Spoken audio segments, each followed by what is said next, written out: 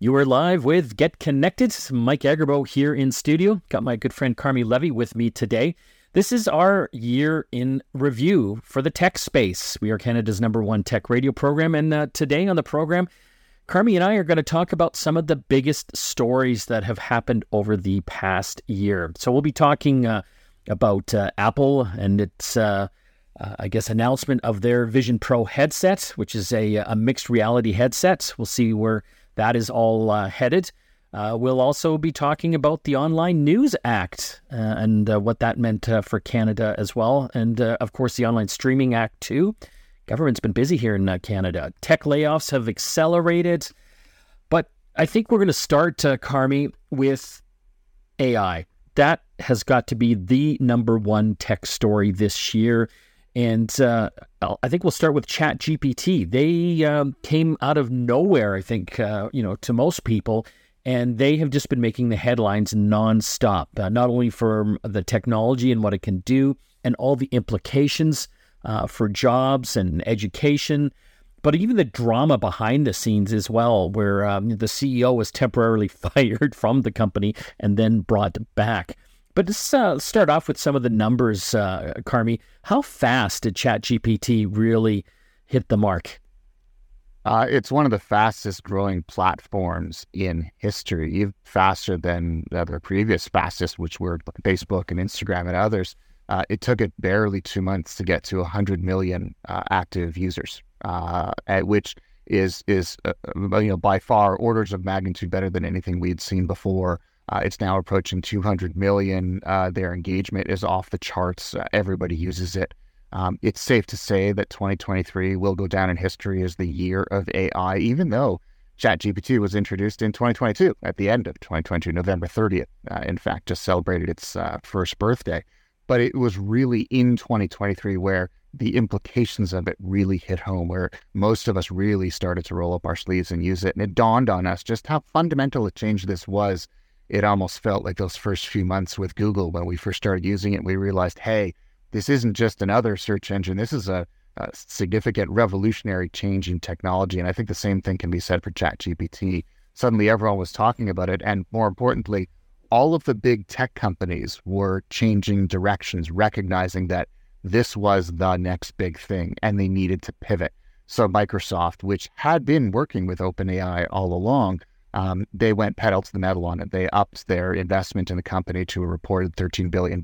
They started integrating ChatGPT in everything they make. So Windows now has Copilot, Office, Bing, Edge, Azure services, you name it. There is almost no Microsoft product that has not been touched in some way by some OpenAI technology. And Google did the same thing. They panicked. They called something called a code red, basically canceled every major project that they already had in flight and pivoted the company. Essentially, if it had something to do with AI, they got to keep doing it. If it didn't have anything to do with AI, the project was scrubbed. And since then, they've introduced the Bard chatbot. They've introduced the Gemini large language model. They've articulated their roadmap for what they call Search Generative Experience, or SGE, which is basically an AI-powered Google search, which when you sort of realize search is the very pillar of Google. It is its entire business. Every service that Google provides and generates revenue from ultimately sort of flows back to search. For that to be AI powered is just an absolute massive generational change for Google. So, I think this was the year that we got serious about it. Most of us got to touch it for the first time. It left the lab. And we started to realize the world is changing and we better change along with it because otherwise we get left behind. I talked to a lot of friends about AI and, things like ChatGPT, and I'm just trying to impress upon them like how quickly this is going to change society. You and I have been covering technology for a long time. I don't want to out you as far as being an old guy, Carmi, but we're a couple of the older, gentlemen. Yeah. Have you ever seen anything explode this fast when it comes to technology? Because typically it takes like 5 to 10 years for new technologies to become mainstream. And I'm going to go more on the 10-year cycle, but this seems to have hit within a year. Yeah, megatrends do not move this quickly ever, and they certainly haven't moved this quickly in my experience throughout my career. I've always tended to look at tech evolution, kind of major generations in technology, as generational or decadal shifts. But AI kind of took all of that and threw it out the window. The speed, the scope, the pace of this change is something we haven't seen before, and I keep reminding myself, we haven't seen anything yet. In other words, that steepness, that curve, is only going to become more extreme over the next few years as that pace of change continues to accelerate, because of the very nature of how AI works, that it trains itself to get better over time. It can advance much more quickly than more conventional technologies might have in the past. And so we better get ready for a significantly accelerated pace, not just in the tech space, but all of the sectors throughout the economy that will be touched by this in the coming years. And unfortunately, there's a lot of fear over who gets left behind and how many jobs are going to be lost in the process. And these conversations, they're literally just starting as the technology continues to race ahead. So we better buckle up, because I think we got a really good sense in 2023 of just how wild this ride is going to be, and we are just getting started. Well, you spoke of Google and Code Red, like they're dropping everything and just, all in on AI. Facebook is all in on AI, Amazon as well. How fortunate, or I guess just smart, is Satya Nadella, the CEO of Microsoft, for betting big on OpenAI? I think he's a genius, and the reason being is he, unlike a lot, if you look at his predecessor, Steve Ballmer, who took over from Bill Gates as CEO, Steve Ballmer really represented the old Microsoft, which was an office and a Windows shop, and it was a software company, and he was the wrong guy for the future, whereas Satya Nadella understood that Microsoft was and is and always will be a platform company. And those platforms need to move with the economy. And Satya Nadella kind of understands that how you define your company isn't based on the products that it sells. It's based on the solutions that it provides and the relationships that it builds with its stakeholders. And Satya Nadella has always been excellent at building those relationships. And so he was brilliant initially, even before AI, pivoting the company away from traditional Windows and Office and products and traditional software boxes towards services like Azure and cloud services. And then along comes AI, and his very early bet in OpenAI and that relationship that he built with them turned into probably one of the most significant strategic partnerships in technology in a generation.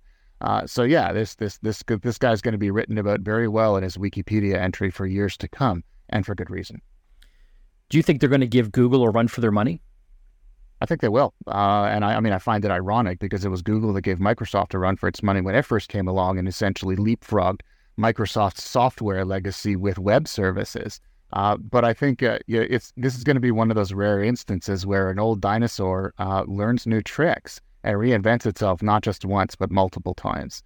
And I think that's good for the industry. It shows that innovation can still happen within a legacy organization. That just because you succeeded once in one generation doesn't mean that you will necessarily get leapfrogged by some startup in a garage somewhere, which is what Google was to Microsoft in the late 90s. But I think that's important. It sends a message to large companies like Amazon and Meta that you need to integrate that kind of agility into your organizational structure and culture as well. Because left to their own devices, Meta and Amazon will need to pivot at some point as well. And I don't see a whole lot of evidence that they're able to do so, at least not at the level that Microsoft has pulled off over the last year. Let's look at quickly some of the drama. Sam Altman is the CEO over at OpenAI. And just in the past month, a huge amount of behind-the-scenes drama. Basically, the board, which was made up more of academics, because OpenAI started basically as a non-for-profit. They did form a profit side to the company to raise money, because that's how you raise billions of dollars. That's why Microsoft has invested. But that particular board, I guess, was concerned, scared perhaps, of how fast the progress was happening without really any kind of thought as to the ramifications. This is kind of speculation, but they did oust him. They fired Sam Altman. And within a week there, huge amounts of drama. Microsoft got involved. They offered him a position and his team members, positions at Microsoft, which essentially looked like the entire company. But at the end, I guess someone caved somewhere and they brought him back and essentially have formed an entire new board. I haven't really seen anything like that in a long time. Oh, this was an unprecedented drama in tech. I've never seen anything like that in my entire career. It was, at the same time, it was incredibly entertaining to watch, but I think it was also informative of just how much is at stake with AI, and how this isn't just a technology; it is potentially the future of humanity. And I think the board was concerned. They had heard news of a potential breakthrough in what's known as artificial general intelligence, basically where AI becomes as smart as a human. And they were worried that they didn't have the protections in place and they were moving too quickly, and that Mr. Altman was not being as upfront with it, not being as, what they said, transparent with him about where they're at in terms of developing the technology. So I think it was a healthy debate, and sometimes good comes from chaos in tech. And I think this is a perfect example of that. Huge controversy gets everyone to sort of look into their heart and ask themselves, what are we here for? Are we here for profit? Are we here for the betterment of humanity? Can we have both? And now that Mr. Altman is back, I think it's pretty clear that those who are the accelerationists who want to push the technology faster, I think they won this one. And I think that means that those who are, the doomsayers who are worried about the future of humanity, I think their job just became a little bit harder because of what happened at ChatGPT. That profit motive now seems to be what's driving the bus.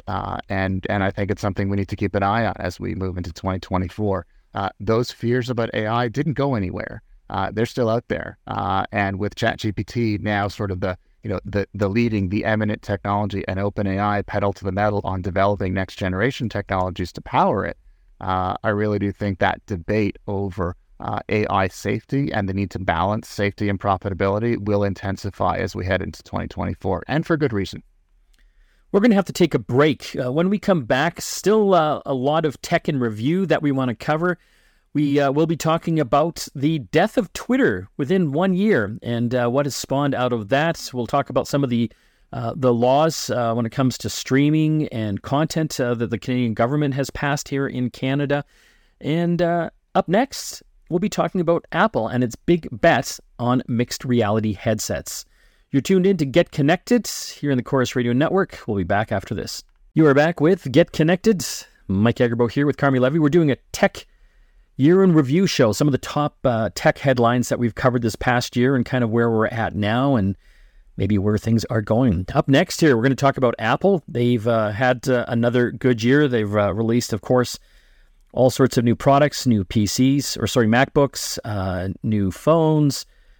They also announced the Apple Vision Pro mixed reality headset, which is kind of the first big new product that they've announced in years. And Tim Cook, I guess, is thinking that this is going to be the future of how we kind of interact with technology. And Carmi, it was announced a few months ago, but we're not going to see this until 2024, like in the coming months. And even then, it's not really aimed at the mainstream. I get the sense it's more developers and kind of business case uses. Oh, yeah. I mean, in the U.S., it'll sell for $3,500 US to start with, which means basically a price close to $5,000 when it finally goes on sale in Canada. So this is higher than high end.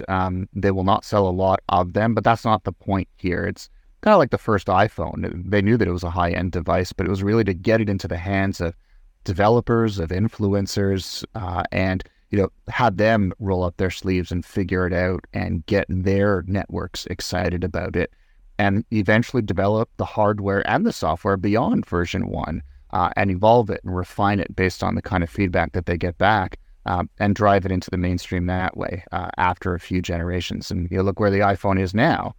It is a mainstream device firmly, even though it is a premium price device. It's still mainstream, sells in those numbers. And the reality for Apple is as important as the iPhone is to the company from a revenue perspective, we've reached peak iPhone. We are, the smartphone market is mature. Apple is not going to be selling into greenfield markets anymore. They've sold everyone who has an iPhone pretty much, has already bought one, and they will be selling replacement iPhones. So you've got to find out what's next. And Tim Cook believes that this headset is what is next. And that version 1, incredibly expensive version, will be followed by smaller ones, faster ones, easier to use ones, and more importantly, cheaper ones. But it all starts in 2024. And just based on the hype that they were able to generate from a product that they didn't even allow regular people to touch when they demoed it in June. Again, we're paying attention to the Vision Pro in the same way that we paid attention to the iPhone when Steve Jobs first talked about it on stage. And so this will definitely be a technology to watch in 2024. Even if we aren't buying it, that is not the point for version 1. It's simply getting it out there, seeing what it can do, and then taking all that input and using it to drive those subsequent generations. They're taking an interesting tact on it. We've seen virtual reality headsets, Facebook's Meta Quest 2 and, their various incarnations have been more kind of virtual reality than augmented reality. And augmented reality simply means that you're still in view of the outside world, and, imagery is being kind of overlaid and information is being overlaid in whatever you're looking through. So this is going to do kind of virtual reality and augmented reality. How many years out do you think before this kind of becomes more mainstream, and what price point do you think they have to hit for, regular folks and mass adoption? I would say they've got about a 5-year window, because I think the size of the mountain in terms of technology is bigger with a headset than it ever was with a smartphone. So I think it'll take that much time for us for society, the culture of how we use technology, to transition from a slab of glass to something we wear on our head, and for us to find it culturally acceptable to walk down the street with these things on our head and interact with people. But I think within 5 years, the technology will evolve to the point that it will be as mainstream then as a smartphone is today, that we don't even think about it. We won't bat our eyes. But I can guarantee you, if you see someone with a Vision Pro out in public next year, we will stop what we're doing and we will remember where we were when that first happened, as we did with the first iPhone. So it'll be interesting, and it'll be fun to see how Apple drives that process into the mainstream over the next few years. You are tuned in to Get Connected. Mike Agerbo here with Carmi Levy. Today we're doing a year in review as far as tech stories go. Obviously AI was the big story that we've chatted about. Apple is really punching towards the future with mixed reality headsets. When we come back from the break, we're going to be talking about the death of Twitter and the birth of X, and also what the Canadian government's doing to try to bring digital streaming content and news into the new age. You are listening to Get Connected here on the Chorus Radio Network. Back after this. You are back with Get Connected. Mike Agerbo here, and I've got my good friend Carmi Levy out of Toronto with me today. We're doing a tech year in review here on the program. Some of our favorite and most salient tech stories that we've been following this past year. This next one, it's been an interesting ride, and I'm talking about Twitter. Twitter was bought by Elon Musk for $44 billion. $44 billion. And in the space of a year, some dramatic changes have happened, Carmi, and I don't even know where to begin. So not only did Elon Musk purchase the company, he downsized it dramatically, laying off thousands, tens of thousands of people. And we also saw the birth of Threads from the Facebook Meta people, which we'll kind of get into. So starting off with the dumpster fire, formerly known as Twitter, what happened? Do you think that Elon kind of maybe made a few missteps, or was this part of his plan all along? I don't think it was his plan for it to be this chaotic, but I think compared to his earlier companies, when you look at, for example, SpaceX and Tesla, where he didn't seem to be that unhinged there. And, certainly when you're designing and building electric vehicles that regular people will use on public streets, and when you're sending humans into space and you want to return them safely, I think the accountability is much higher. I think at those other companies, I think Mr. Musk had a lot of other adults in the room who were able to temper his excesses. Whereas when I think he went to Twitter, I think he saw himself as the adult in the room. He didn't have a team around him. From what we've seen from reporting about Twitter compared to his other companies, where he's surrounded by a phalanx of assistants who kind of know him and sort of make up for his behaviors. That isn't the case at Twitter. And essentially, if you work at Twitter, you are subject to Elon Musk directly, for better or largely for worse. So I think Twitter, of course, is a very different animal than an electric vehicle or a rocket company. And I think it shows. Mr. Musk clearly had no idea what he was getting into. I think he thought that he could essentially do as he wishes, didn't really understand the culture of this company. I think he's paying a very heavy price, and he's essentially deconstructed the company as its jury. I mean, he admitted to it being worth about $19 billion, less than half what he paid. I think that number is a lot smaller now. And he will likely never be able to get that value back because the Twitter as we know it, the audience that valued it, the global audience that felt that it was something special in the world of social media is gone. And the advertisers who largely paid the freight all along are also gone for the most part. And unlike earlier waves of advertiser defections, they are not coming back. In this world, you cannot afford to have your content appear, your ads appear next to content that is posted by right-wing extremists. You cannot afford to not have any controls around misinformation, hate speech, xenophobia, anti-Semitism, homophobia, you name it. The place was known for being toxic before Mr. Musk took over.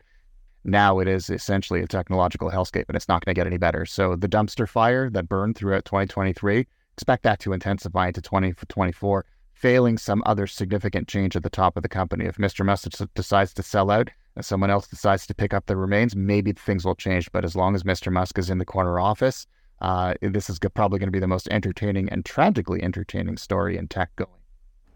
This is a huge distraction, though, don't you think, for Elon? I mean, he's got his fingers in a lot of pies now. He's making robots, solar panels. He's got a rocket company. He's got an electric car company.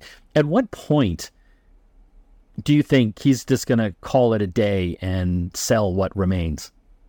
I think he enjoys the notoriety, and I think he's actually, I think that's what fuels him. So I don't see that happening anytime soon, much as I think a lot of us wish it would. Because I think it's a distraction for the industry, especially as we go into an election year in the U.S. where misinformation is top of mind, and the role that social media platforms must play in reining in misinformation, particularly as our artificial intelligence arrives on the scene, as deepfakes spread more broadly across social media platforms. These platforms need to be more responsible, and Mr. Musk simply doesn't care. But he loves the attention that he gets when he is criticized. And so I don't see that changing anytime soon. I don't really think he's as focused on the finances. I mean, we see those numbers and we blanch, but we're not billionaires. We're not the world's richest people. He is. And so I think he operates by a different set of rules. And in the absence of legislation that would force him to behave properly, he behaves as Elon Musk has always behaved, which is irresponsibly. There are changes coming along the way. There's the Digital Standards Act in the European Union, where they are now forcing X to, play by the rules, and they will hold the company accountable. They are investigating the company for claims of not doing enough to rein in misinformation. They might yet make an example out of X and Mr. Musk early on in the existence of this legislation, but that will play out in 2024, and it'll be interesting to see if this new generation of legislation can force accountability, not only for X, but for other companies as well that have not done enough to clean up their act digitally. So it'll be a lot of fun to watch, and I'm kind of hoping 2024 is the year that we begin to turn the tide.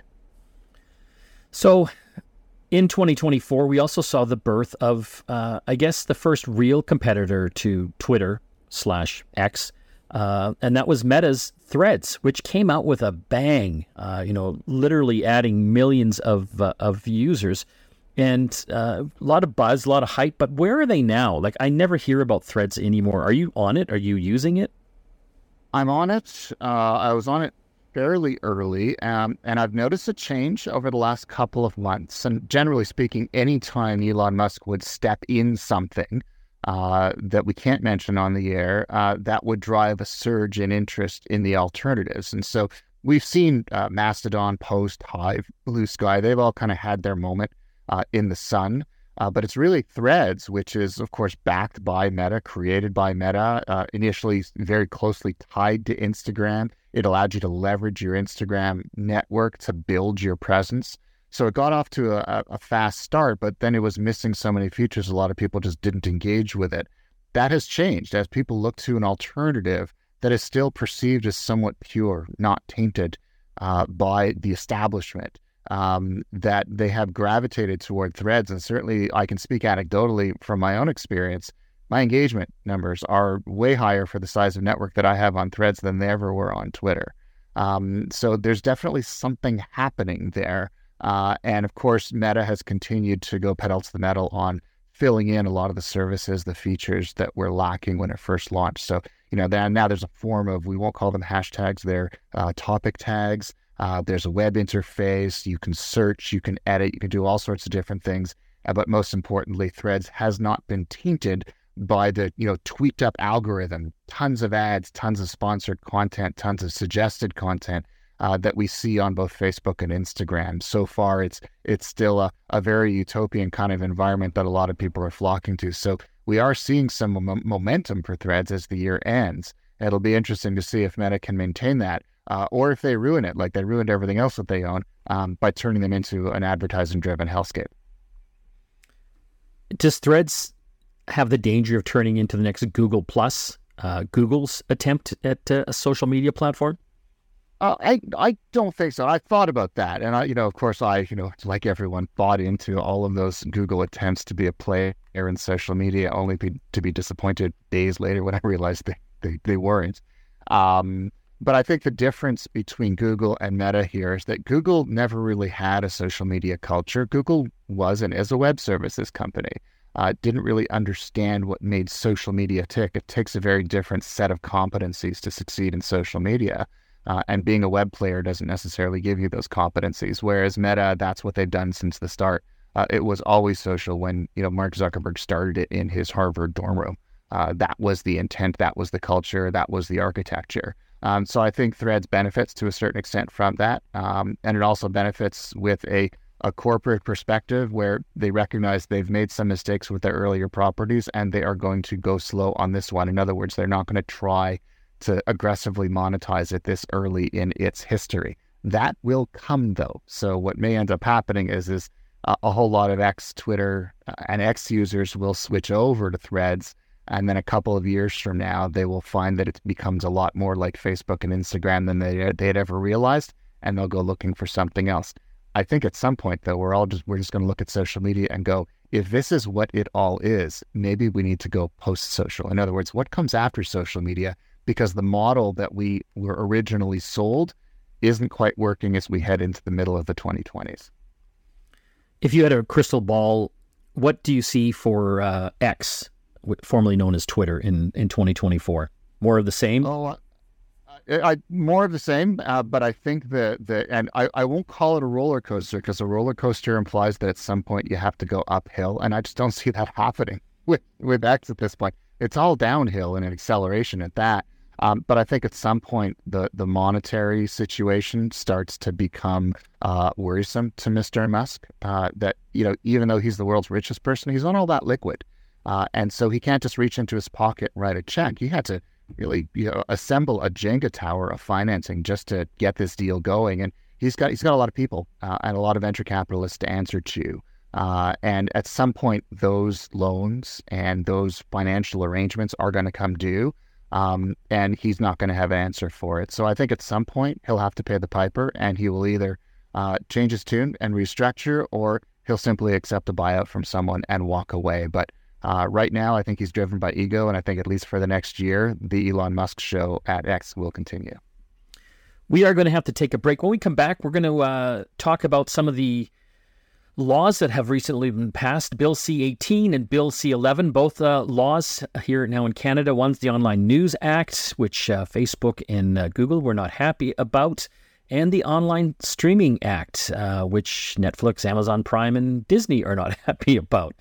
You're listening to Get Connected here on the Corus Radio Network. Back after this. You're back with Get Connected. Mike Agerbo here. Got Carmi Levy out of Toronto with me. We're doing a tech and review, all our favorite stories of this past year, and it's been quite eventful. Moving on now to some legislation that's been passed here in Canada. I'm talking specifically about the Online News Act and also the Online Streaming Act as well. And Carmi, let's start with the Online News Act. And this is kind of interesting. The Canadian government, I guess, was trying to force, or not trying, or still trying, to force the big tech companies, and that would probably be like Google and Facebook, to pay, the publications here in Canada more money for the content that they're wrapping a lot of their services around. It looks like Google has come in from the cold and actually is working out a deal. But, for a while now, Facebook has not had any news content on their site. I've noticed it quite a bit because, if it wasn't crap before, it's even more crap that I'm being exposed to on my news feed because there's no news, real news.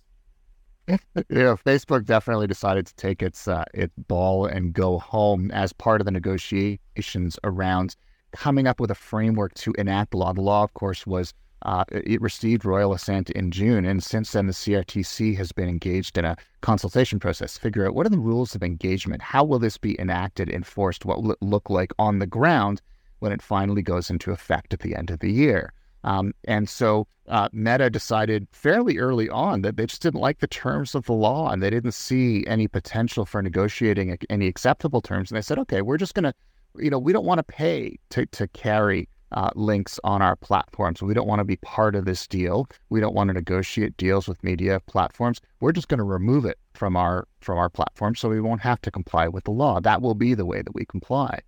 Whereas Google said, look, we also have our concerns, but we'll continue to negotiate. They did continue to negotiate, ultimately agreed to pay $100 million a year into a fund that will then be divided up between broadcasters, written media outlets, digital publishers, and things like that. And so it marks the first time that a digital platform has ever paid anything to conventional media outlets for carrying their content.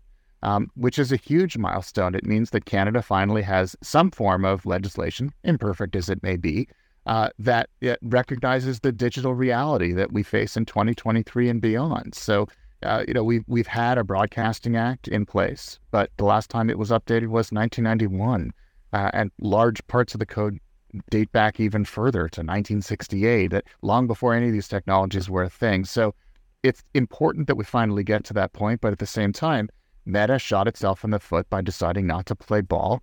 And ultimately, they gave us one less reason to use their platform. So I no longer surface, and millions of Canadians no longer surface or discover media content on Facebook or Instagram. They go somewhere else, which means they spend less time on the platform, which means the company has less opportunity to sell ads and generate revenue off of our use. So good on you, Meta. You might have won that battle, but you'll ultimately lose the war because you give us one less reason to use your version of social media.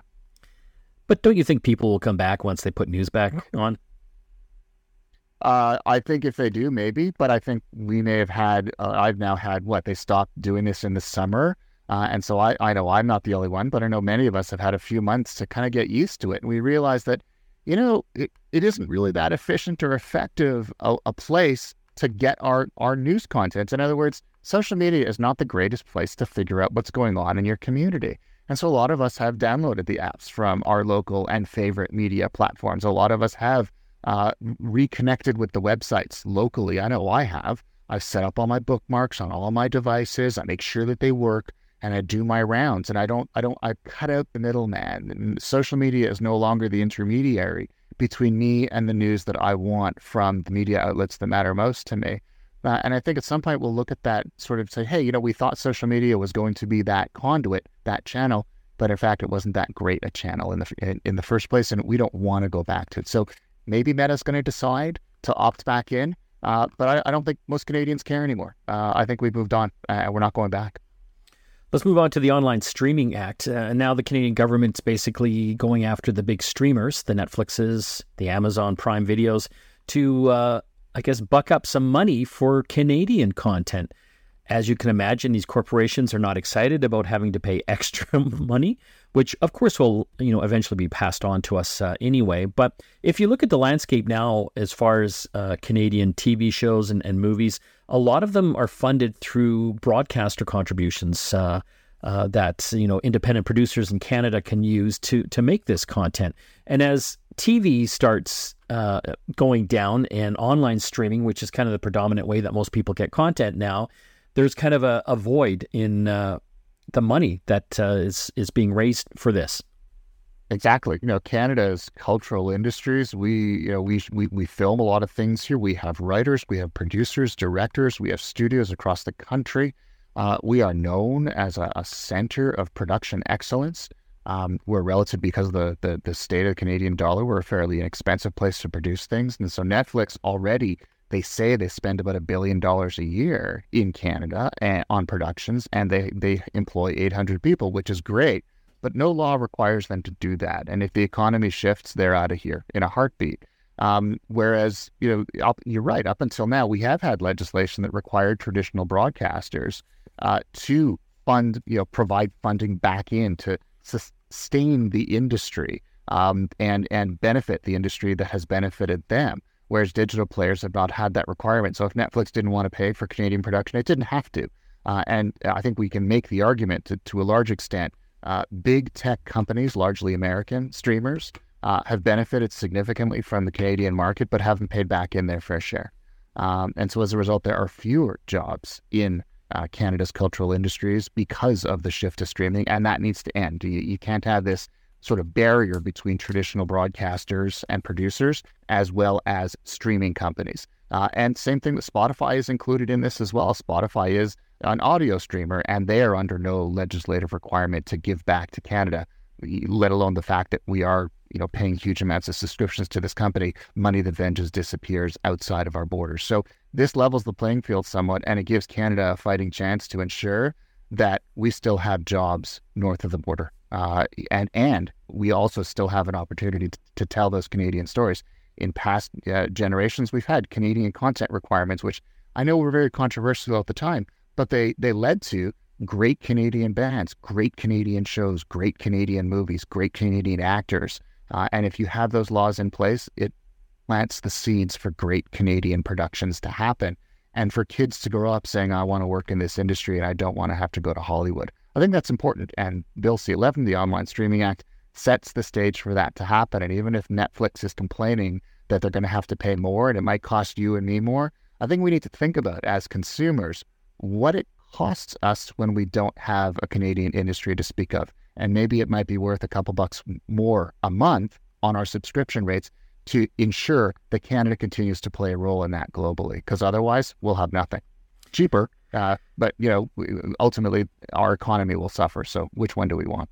I think the important thing to realize here too is that the government's looking to get money, into Canadian content. Yes, Netflix spends over $1 billion a year in production, but that is pure service work. That is money going into, Netflix shows that are American, Netflix shows that are American movies as well. And you know what? They will still make those movies and TV shows up here because not only do they get that great exchange rate, they also get, Canadian tax credits. So that's additional money. So it makes it dramatically cheaper for them to actually shoot here in Canada. That's all the time we have left. I want to thank Carmi Levy for joining me here on our Tech in Review for 2023. Excited to catch up with the audience next year in 2024. I want to thank you all for continuing to listen and making us the #1 tech radio program in Canada. We'll see you again next time.